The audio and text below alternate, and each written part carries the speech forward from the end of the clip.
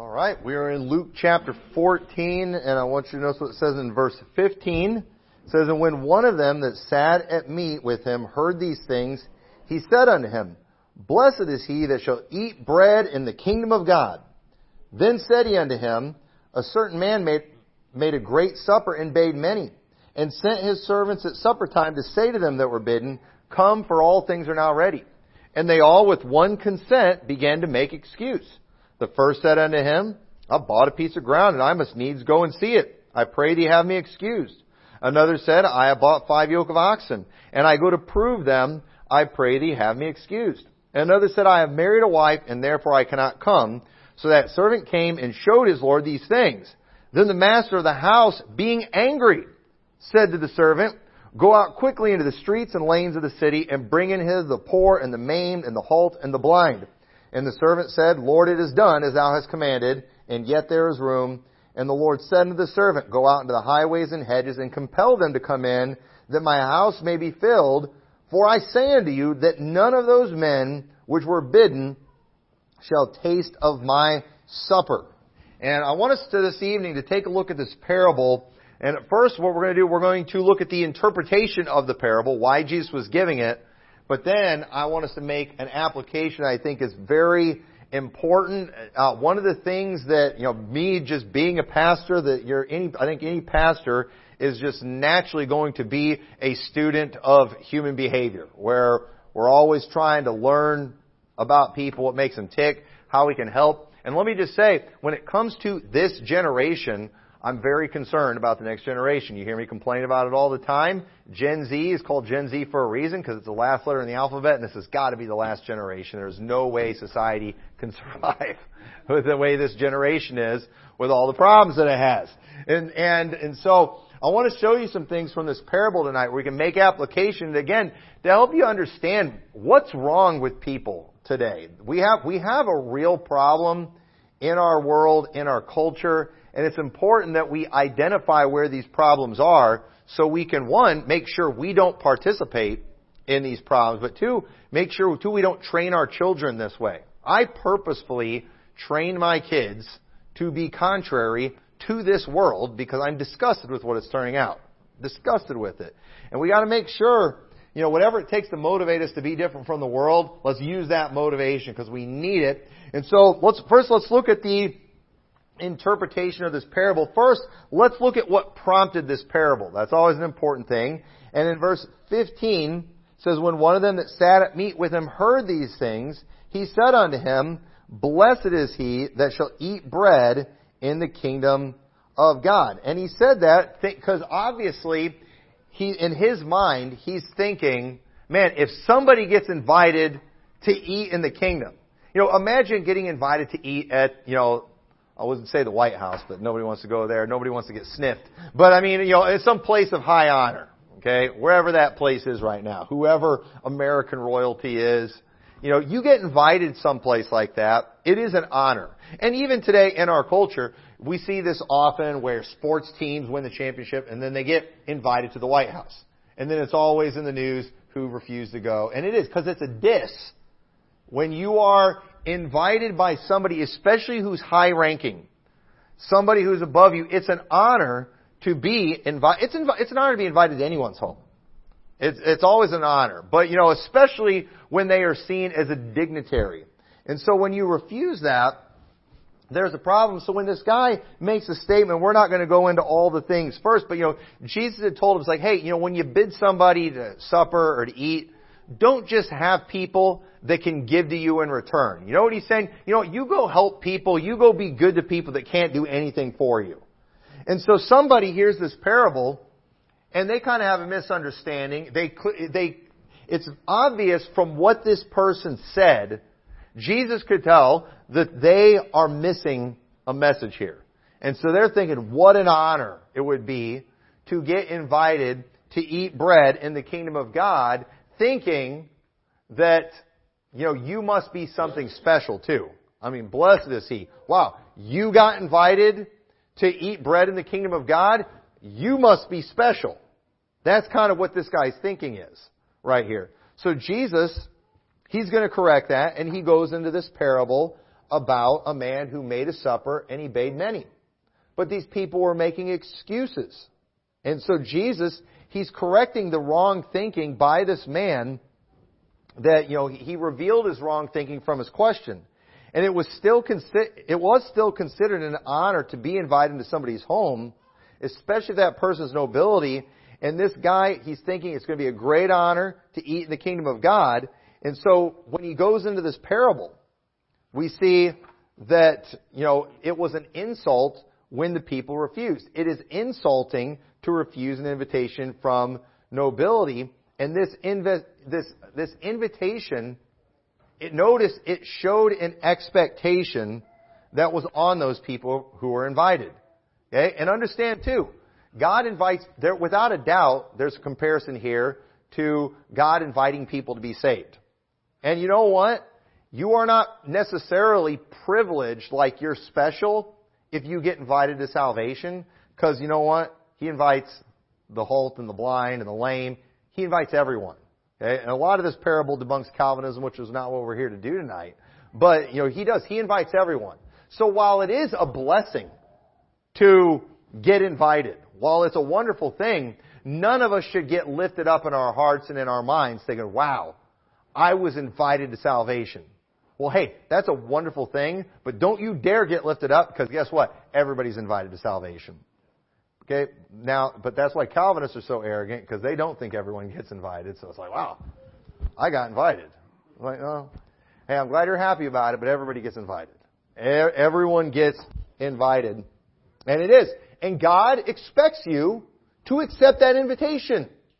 God expects that from you. You should. He's prepared a supper. He's prepared a place.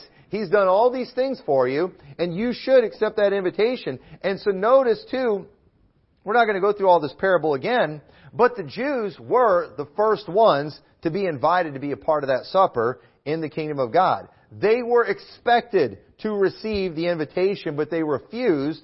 And so we understand too how after gospel went to the Jew first, who to go to next? Went to the Greeks after that. And that's what we see in the book of Acts. We see Samaritans getting saved. We see Gentiles getting saved. I mean, there's people all over getting saved while the Jews are refusing. They are not accepting the invitation. And so God does not make anyone accept His invitation. But God expects them to accept His invitation. God has given man free will, but it doesn't change the fact that God has certain expectations on men, and they will be held accountable for the decisions that they make or the actions that they take. God will hold people accountable. The gospel has been offered, and those who refuse, God expected them to accept it. They refused. They will be judged as a result of it. And so all of us have expectations that are on us that come from God.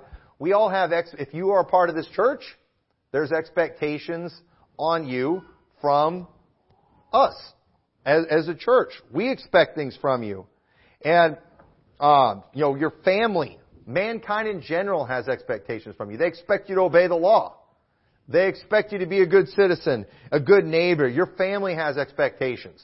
When there's a funeral, somebody dies, there's expectations that you show up, isn't there? Now, have you ever been there before now where there was a family event that you did not want to go to, but yet everyone expected you to go? And that creates pressure, doesn't it? We don't like that. We don't always like when expectations are on us. Okay? And that's why it's important too. We've set some standards when it comes to those things. In our family, we've always said for weddings, one per customer. Unless one dies. If a spouse dies, we'll go to the next wedding if you get married again. But other than that, one per customer. We established that a long time ago, and it came in really handy. It's helped us avoid several weddings because there's been some divorces and things, and it's like I can't be going to all these different weddings, And so that's just kind of a standard that and so people don't expect us. There's no expectation, and we've been consistent. That's a blessing. Birthday party. I've still never been invited. I've never been invited to a gay wedding. Never. And and there would be no pressure on me if that was ever happened, but never been invited. But we all understand expectations. And those, there are expectations that are just and realistic, while some expectations are unjust and unrealistic. Either way, when expectations are on you, the pressure's real, isn't it? We don't always like that. And so all of us have these things. And no one can force you to do anything. When it comes to expectations, nobody can force you to do anything. My parents have influence over me. My parents can't make me do anything. But they can put pressure if they want to, because, who doesn't want the approval of their mom and dad? And my parents, thankfully, they don't put unrealistic expectations on me. But the expectations are there, and they can create pressure. And so understand, when there is expectations that are on you, that's where excuses come in. That's where excuses come in. And what I want to talk about tonight is what excuses reveal. Because excuses, they reveal something very clearly about all of us. They tattle on all of us. And I want to point out some things that are very important to you tonight, to all of us tonight when it comes to these things. Because an excuse, the definition is an explanation offered as a reason for being excused.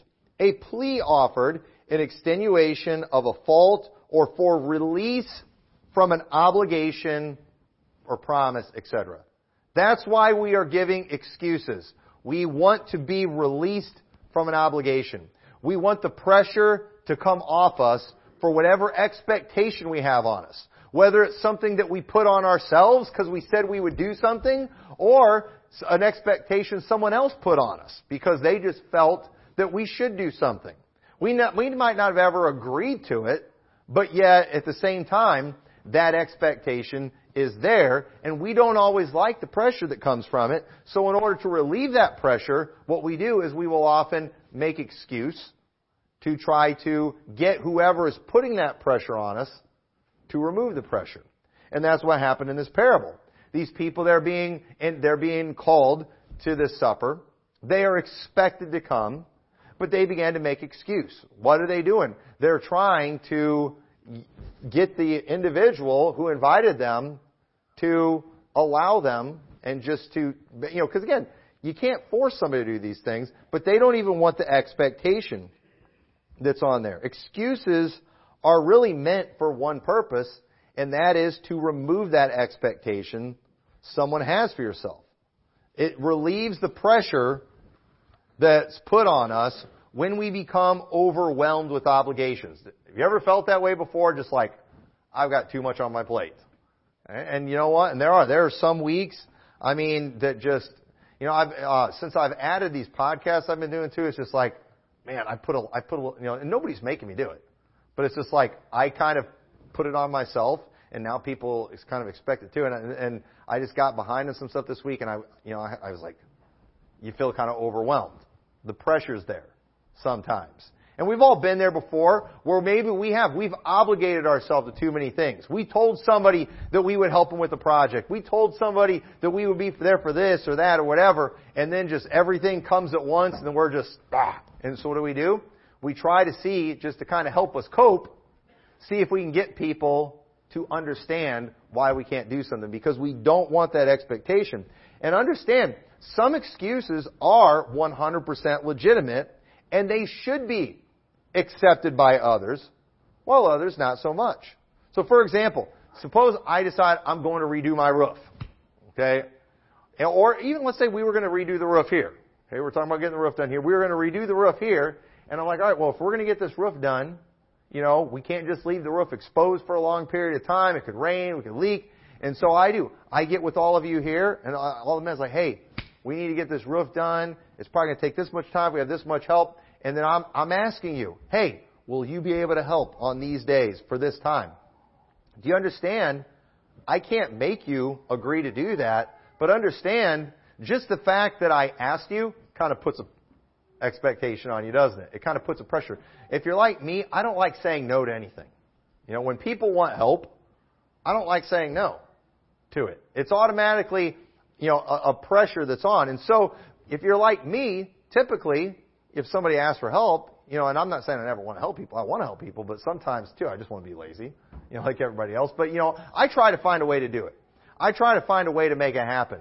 And so we do. It would be wrong that after plans have been made, we've got a schedule set for all these things, if all of a sudden everybody starts making excuses at the last minute, and then now we don't have the workers to get it done.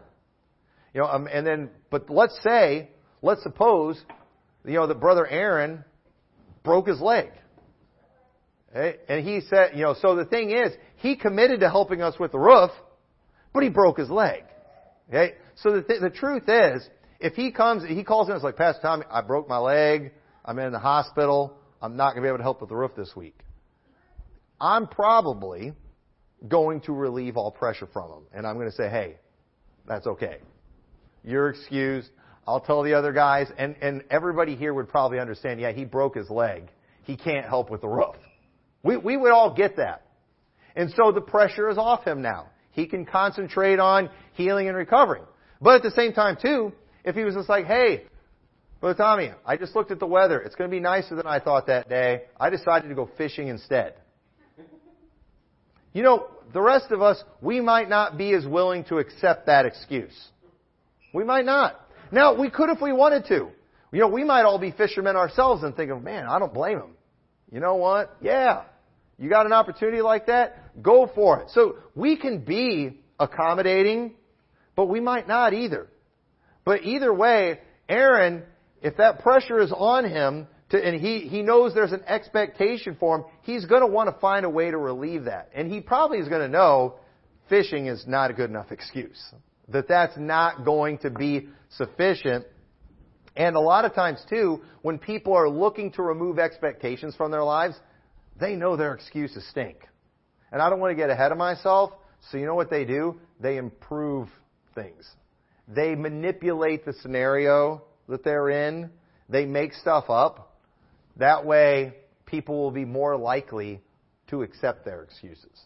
Don't want to get ahead of myself. But it's all about trying to relieve the pressure. But Psalms 15 says, Lord, who shall abide in thy tabernacle? Who shall dwell in thy holy hill? He that walketh uprightly and worketh righteousness and speaketh the truth in his heart. He that backbiteth not with his tongue, nor doeth evil to his neighbor, nor taketh up a reproach against his neighbor. In whose eyes a vile person is contemned, but he honoreth them that fear the Lord. He that sweareth to his own hurt and changeth not. That's a good man. That's the kind of man God's looking for. He's mentioned several things, but he mentions one that sweareth to his own hurt. And you know what? A good man, he's going to say, you know what? I committed to helping with that roof. I know I've got a good fishing opportunity that day, but you know what? I'm going to follow through with my commitment. And and the truth is, a good man, if he breaks his leg, he's not going to follow through this commitment, but we're all going to understand. Okay? And so swearing to your own hurt, obviously, like I said, it's within reason. There are things that physically stop somebody from doing things. When a lady just has a baby, I'm not going to be like the very next service. She has a baby on Saturday. Some people are like this. I'm not like that. Be like, why isn't she at church today? I don't think we ought to put that kind of pressure on ladies. They've got enough on their plate. They just gave birth, and we're just going to put this expectation on them to be at church 2 days later. It's like, come on, people. All right, especially guys. Okay, you guys especially. We should be understanding because we've never done it before.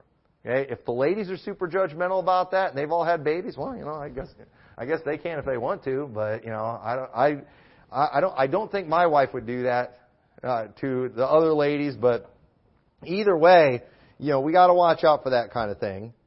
But we should be people who follow through with the things we say, even if it hurt us, even if it inconveniences us, even if we miss out on some things. We shouldn't go around changing our mind, making new plans. And so, Matthew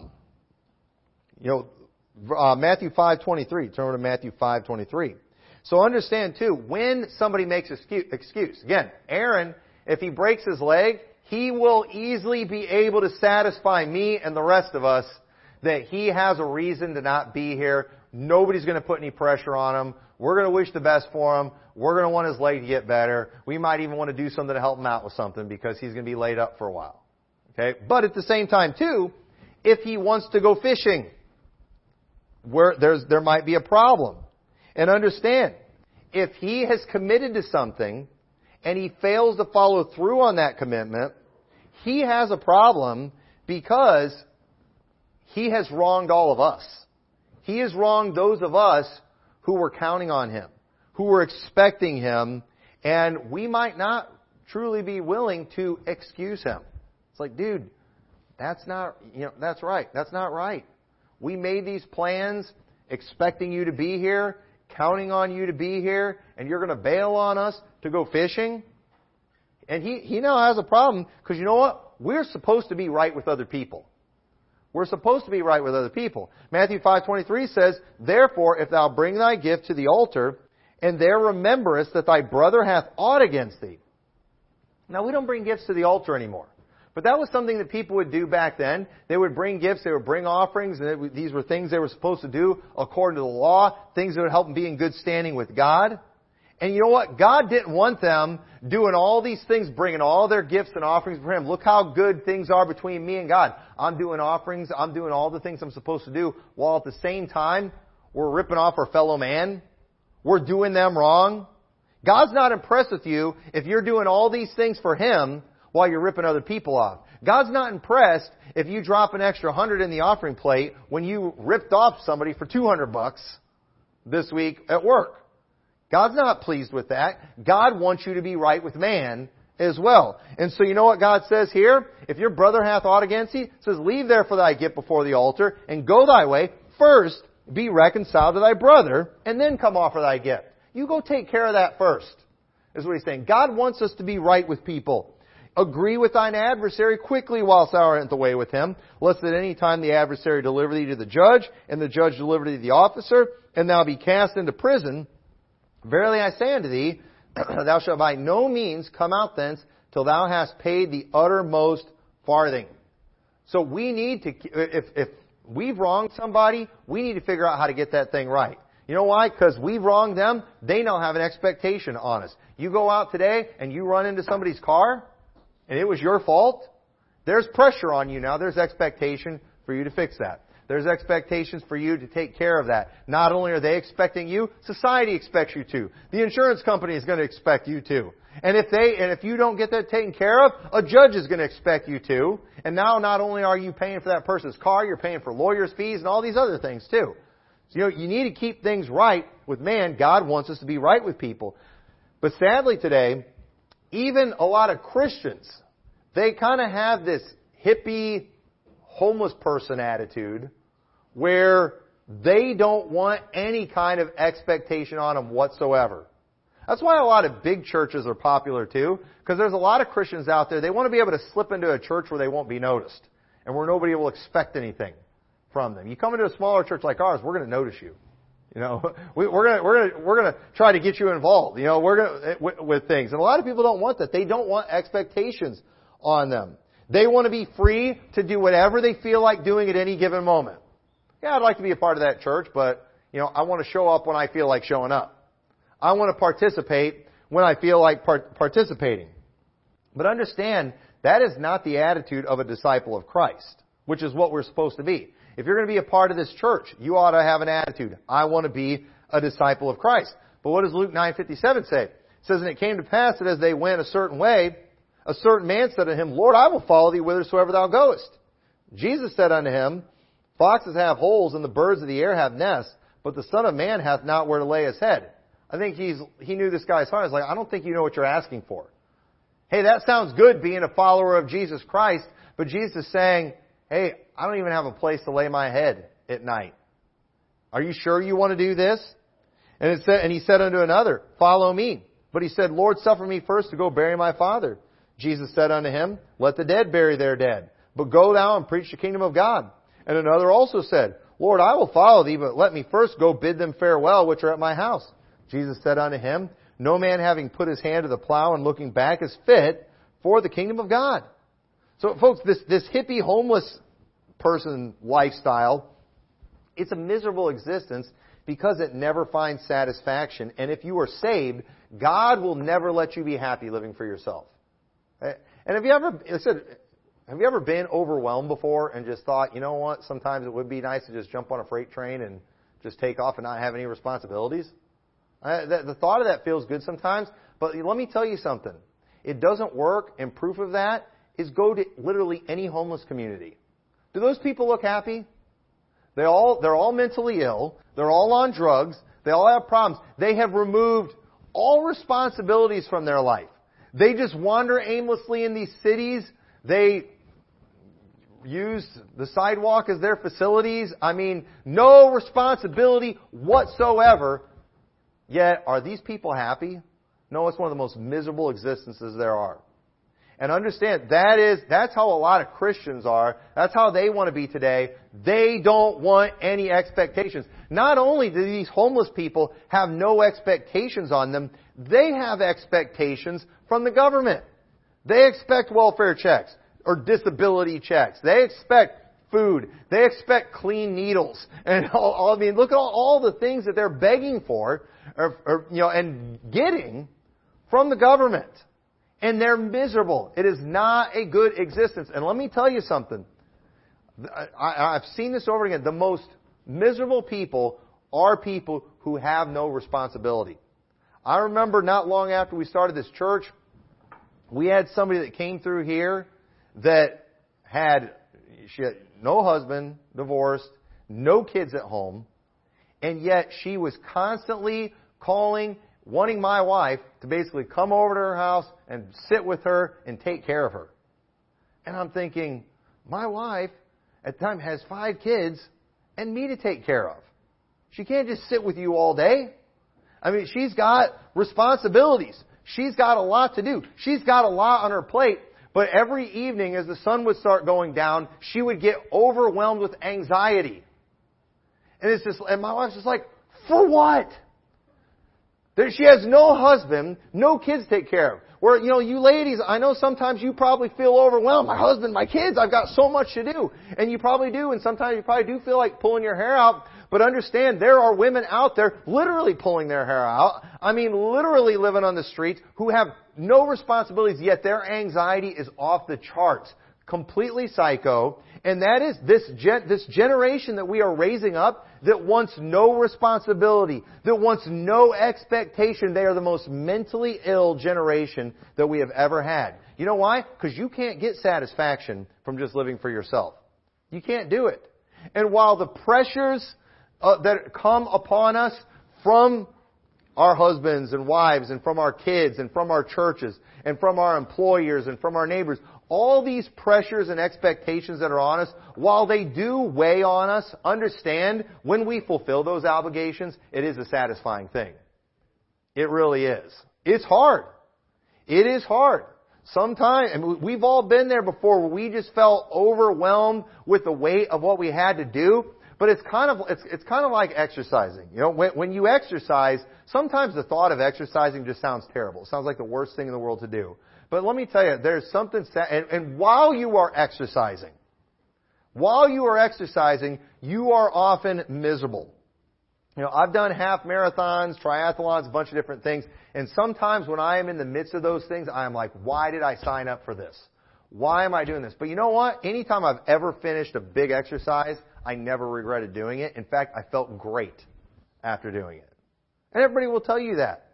That's into fitness and stuff, that they are suffering, they are dying, they are sweating while they're going through those things. But after they do those things, after they fulfill those things, it's the most satisfying thing that there is.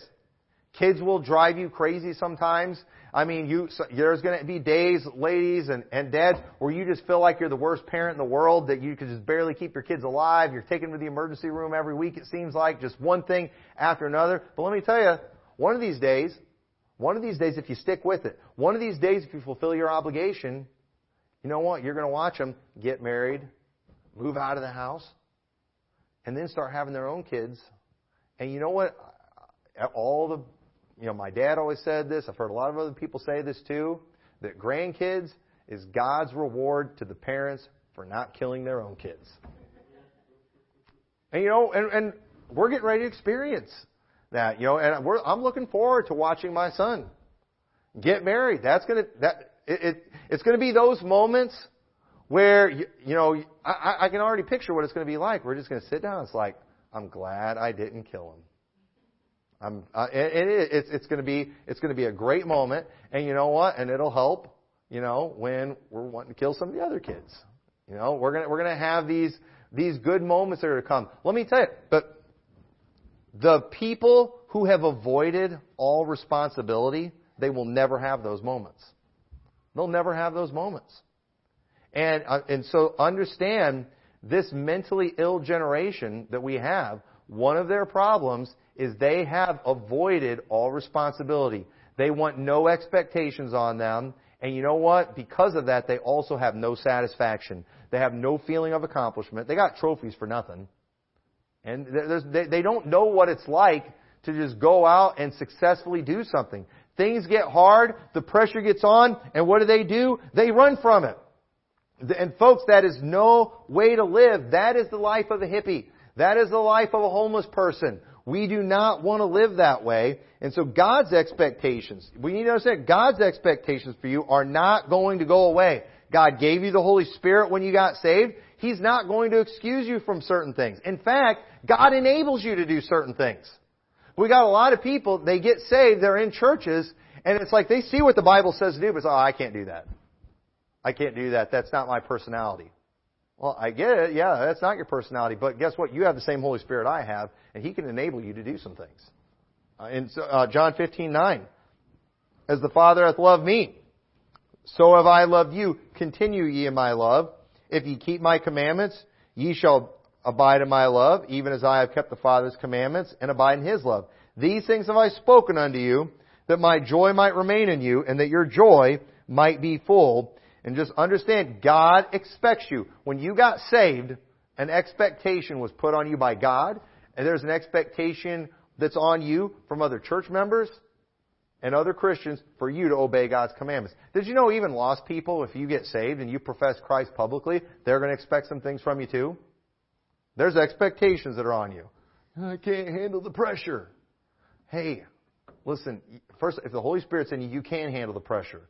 And handle the pressure. It's going to stink. It's going to be tough sometimes, but you will be glad you did it in the end. You'll always be glad that you did it. God is not going to excuse you from being a witness.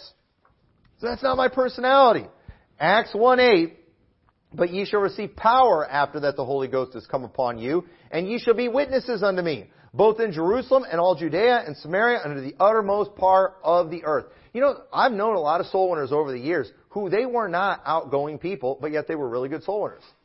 They weren't always the most eloquent people, but they were good soul winners.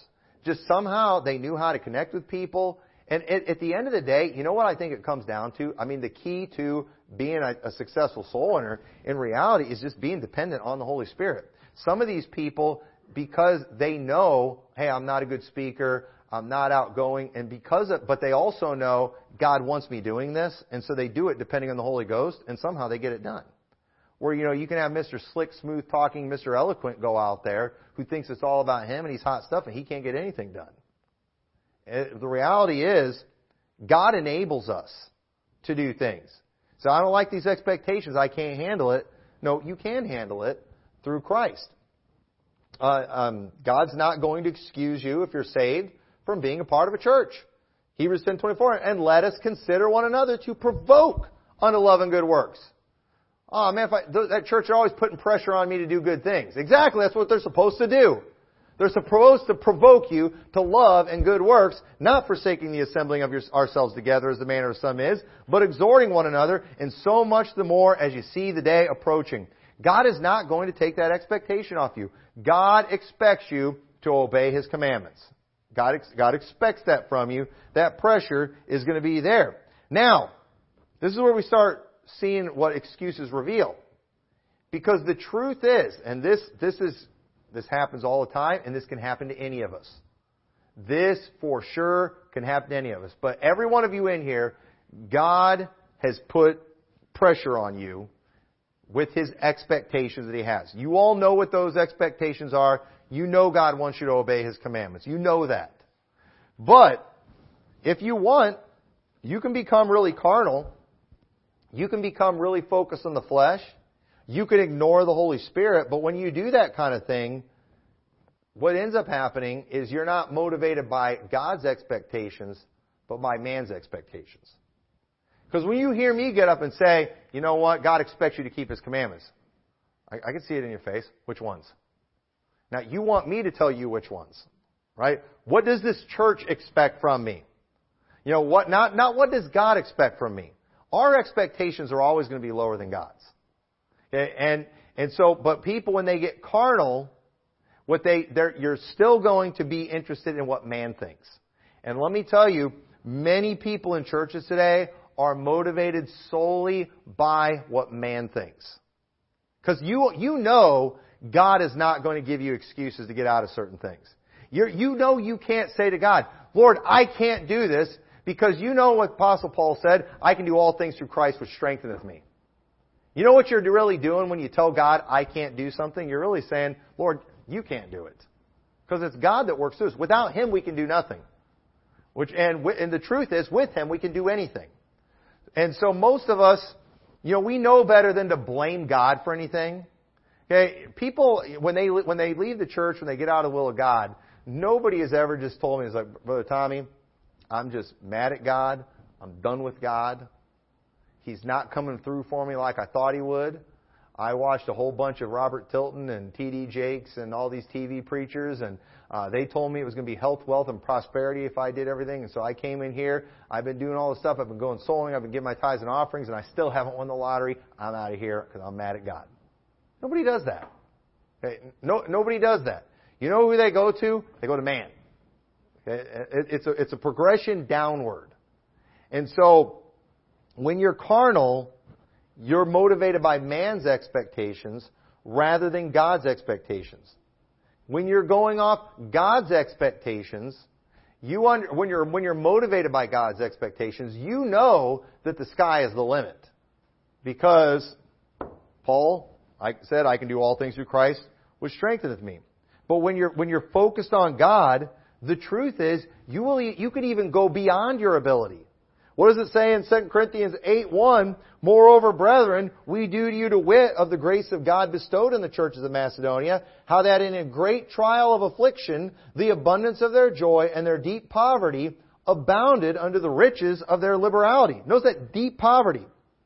For to their power I bear record, yea, and beyond their power. They were willing of themselves, praying us with much entreaty that we would receive the gift and take upon us the fellowship of the ministering of the saints. When they found out, this church found out there was a need, they didn't care that they were in deep poverty. And I guarantee you their deep poverty looked a lot different than the poverty we have in here in America. They found out there was a need and they said, you know what, we're going to help. We are going to contribute to that cause. And these people were so poor, Paul didn't even want to take the offering from them. But they talked them into it. And Paul understood, not only did they do everything they could do, they even went beyond their power. They started working in the power of God. And so understand, if we're motivated by God's expectations, the sky is the limit. The sky is the limit. We're not going to make excuses. We're not going to expect God to excuse us. God's not looking to excuse you from service He called you to. He's looking to enable you. And so when you have those times and you're overwhelmed by the things that God expects from you, just understand, go to Him and He'll give you the power to do those things. They that wait upon the Lord shall renew their strength. They shall mount up with wings as eagles. They shall run and not be weary. They shall walk and not faint. That's how it is when we rely on God. But when we get carnal, when we get backslidden, that's when we start going off man's expectation. And you need to ask yourself, am I being motivated to do the things that I do because Liberty Baptist Church has these expectations on me? Am I trying to get away from God's expectations, which nobody's going to admit that? Or am I trying to get away from Liberty Baptist Church's expectations? And I'm telling you right now, probably 100% of the time, when people run from expectations, it's always the expectations that man puts on them. But understand, if our expectations are what are pressuring you right now, it's because you're backslidden. That's just a fact. And folks, I get there too sometimes. Sometimes it's like, everybody, all the people at church expect this from me. That's not good.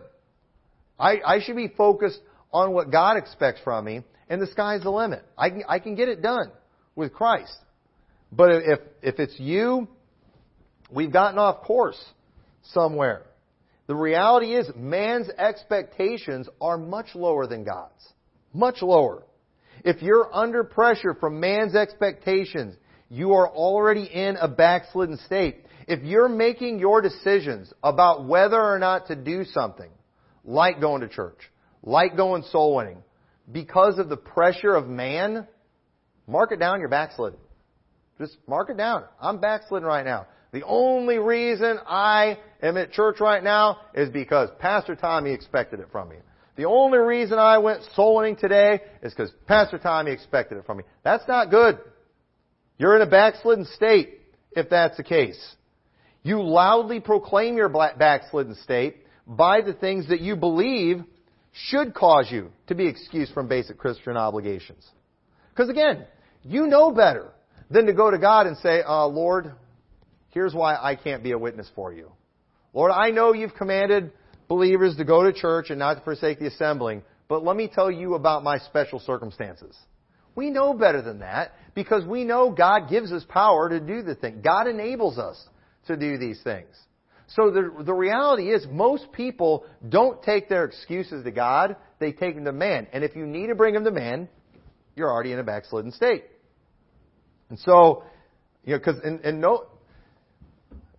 the things that people are trying to get out of, they're trying to excuse themselves many times from basic Christian obligations.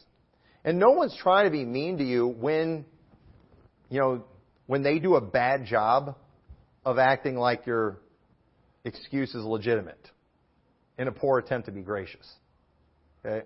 Oh, these people at church, they're so judgmental. They expect so much from me. Really? Is that too much pressure for you?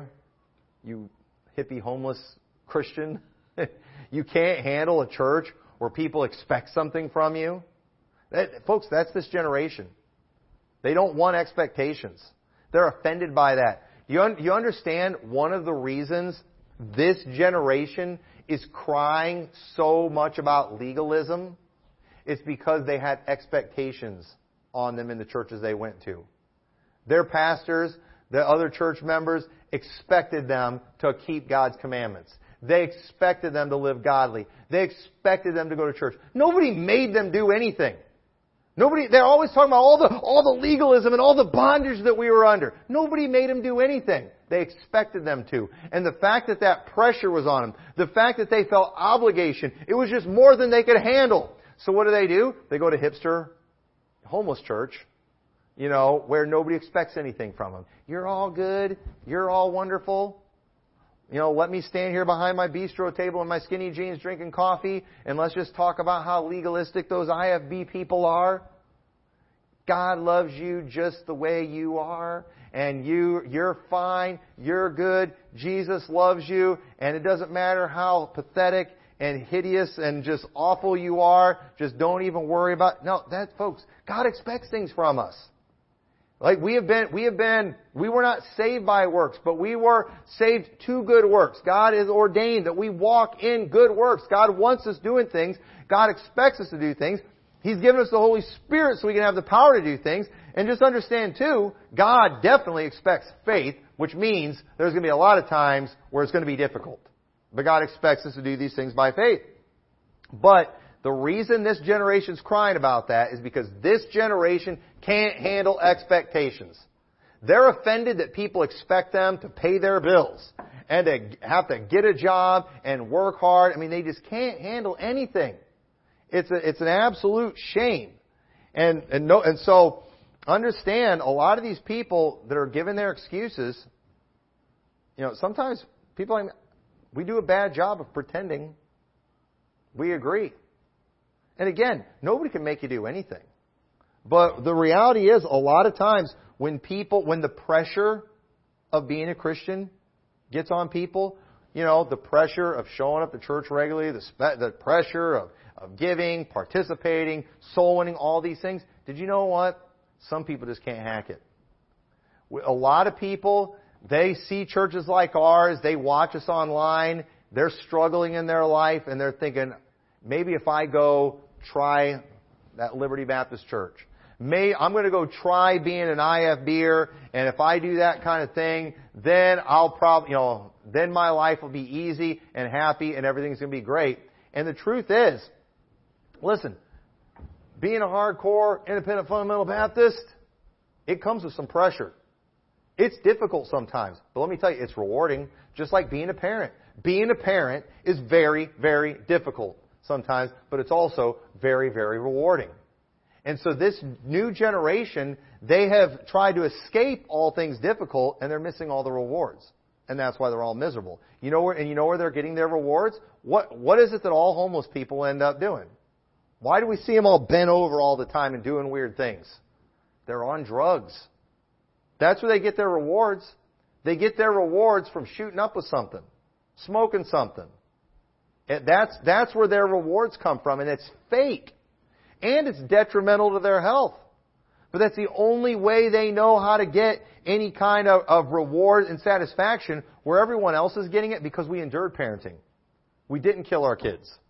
We actually raised them right. We actually disciplined them. That is also not an easy thing to do. We educated them, which is also not an easy thing to do. We kept them in church. We kept them in the house of God. We kept them involved in the things of God. These were all difficult things, but you did it. And now we're receiving the rewards. And so, here we are.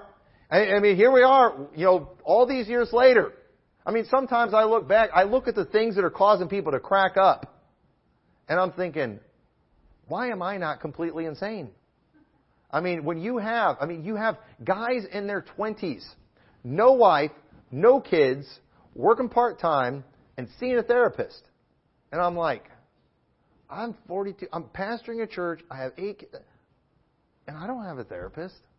And things are so bad for me, I don't think I can afford a therapist.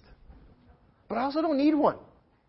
You know why? Because my therapy is just, the rewards that I get from actually accomplishing something. You are not meant to be happy when you do nothing. Understand? God will not give you happiness when you're doing nothing. God will give you happiness when you are serving Him, when you handle the pressure, when you endure, when you have faith.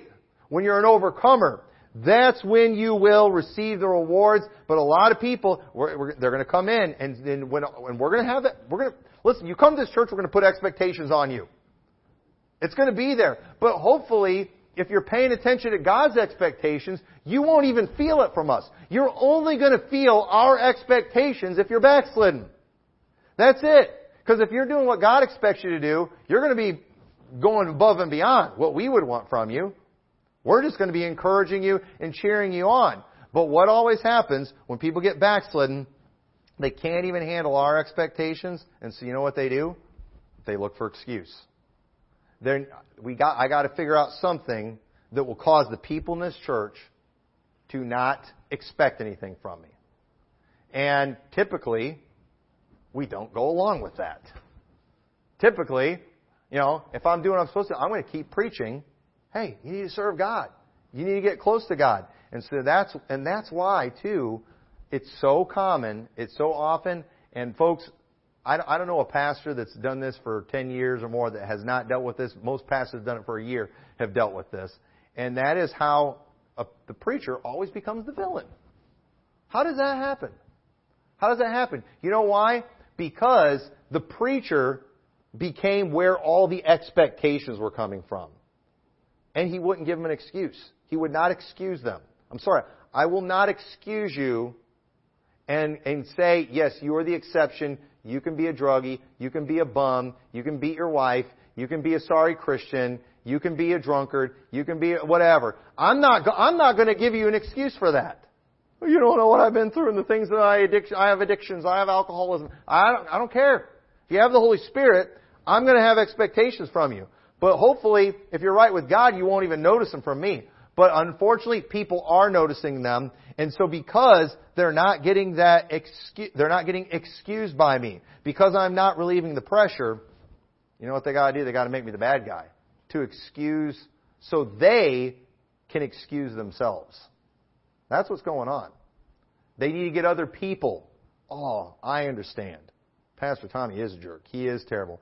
What do they need you to excuse them as well, because they want to make sure you take the pressure off them. And at the end of the day, people just don't like pressure. But the truth is, Christians aren't often very good at releasing people from their obligations. You know why? Not trying to butter anybody up in here. But you want to know why you all probably aren't very good at relieving people from their expectations? Because we all have excuses. We all have excuses. We all have reasons, we don't want to do something. We've all been offended before. We've all been wronged. We've all made sacrifices. We've all been treated unfairly. And when you go to church with fallen man and you live among fallen men, there's going to be offenses done to you. But sadly, many people are keeping accounts on everyone. So when the day comes that the responsibilities and pressures of life become too much, hopefully we can get those around us to excuse us from our obligations. But folks, we all have them. Listen, I promise, if the day comes where you get so focused on me, you're so backslidden that it's just me that's keeping the pressure on you to do the right thing, I guarantee you, you have things that you could bring up that have been wrong, that you haven't liked, and you could use as a way to excuse yourself. And isn't it interesting how people, too, whenever they do just get burned out, they can't handle something, they're done with the IFB or whatever, all of a sudden they start bringing up things about the IFB, and it's like, it's always been that way. We've always preached that way. We've always done that. Why is it a problem now? I'll tell you why it's a problem now, because you need it to be a problem now. Because you're trying to excuse yourself. Because we put pressure on ourselves, don't we? And so everybody just wants that pressure relieved. This is too why everybody wants to be a victim in this generation. Everyone's a victim in this generation. You know why? Because you're a victim, nobody expects anything from you. Nobody expects anything from you if you're a victim. It removes society's expectations. And so don't get me wrong, there are reasons to quit something, there's reasons to move on, whatever. But when you feel the need to keep accounts on everyone, when you feel the need to recruit everyone to your way of thinking, it's ultimately to release expectations people have on you. And sometimes being a good church member gets difficult, and that's why we'll make the pastor or other church members out to be villains. If you can convince everyone that other people in the church are a villain, no one will expect you to fulfill your obligations. Well, I wouldn't continue going to that church either if people did that to me. That's why we make things worse than they are. Responsible people, though, they're not afraid of commitment. We have not been called to be hippies. Okay? I've always been racist against hippies. I always will be racist against hippies. We have been called to be disciples of Christ. And your excuses reveal where your heart is. Your excuses reveal who your master is. It really does. We have been called to be disciples. For some, their master is God, but for others, it's the approval of man or even just themselves. And so that's why some of us are really good at coming up with excuses. We're good at figuring out how to relieve pressure that's on us. But you know what? You shouldn't even need that. If you're focused on God, He'll give you peace. Because again, there's super good legitimate reasons to not be at church. There's super good legitimate reasons to not do some things. But if you're just worried about man all the time, your focus is off. Stay focused on God. Because I promise, if you let God pressure you instead of me, God will get way more out of you than I will ever be able to get. God will get more out of you than I would be able to get out of you with a whip and a gun to the back of your head. I guarantee you that. So with that, let's pray. Dear Lord, thank you so much for your word and the motivation we can get from it. I pray you'll help all of us in here, Lord, to stay focused on you. And Lord, I pray you'll help each one in here. While there's a lot of pressures out there today, and some of them are very difficult, help them to understand and have faith to believe there are rewards. If they will stick with it, stay faithful. And I just pray you'll help all of us when the pressures come to just get closer to you and dependent on you. Knowing that you will come through for us and help us get through those things. In your name we pray. Amen.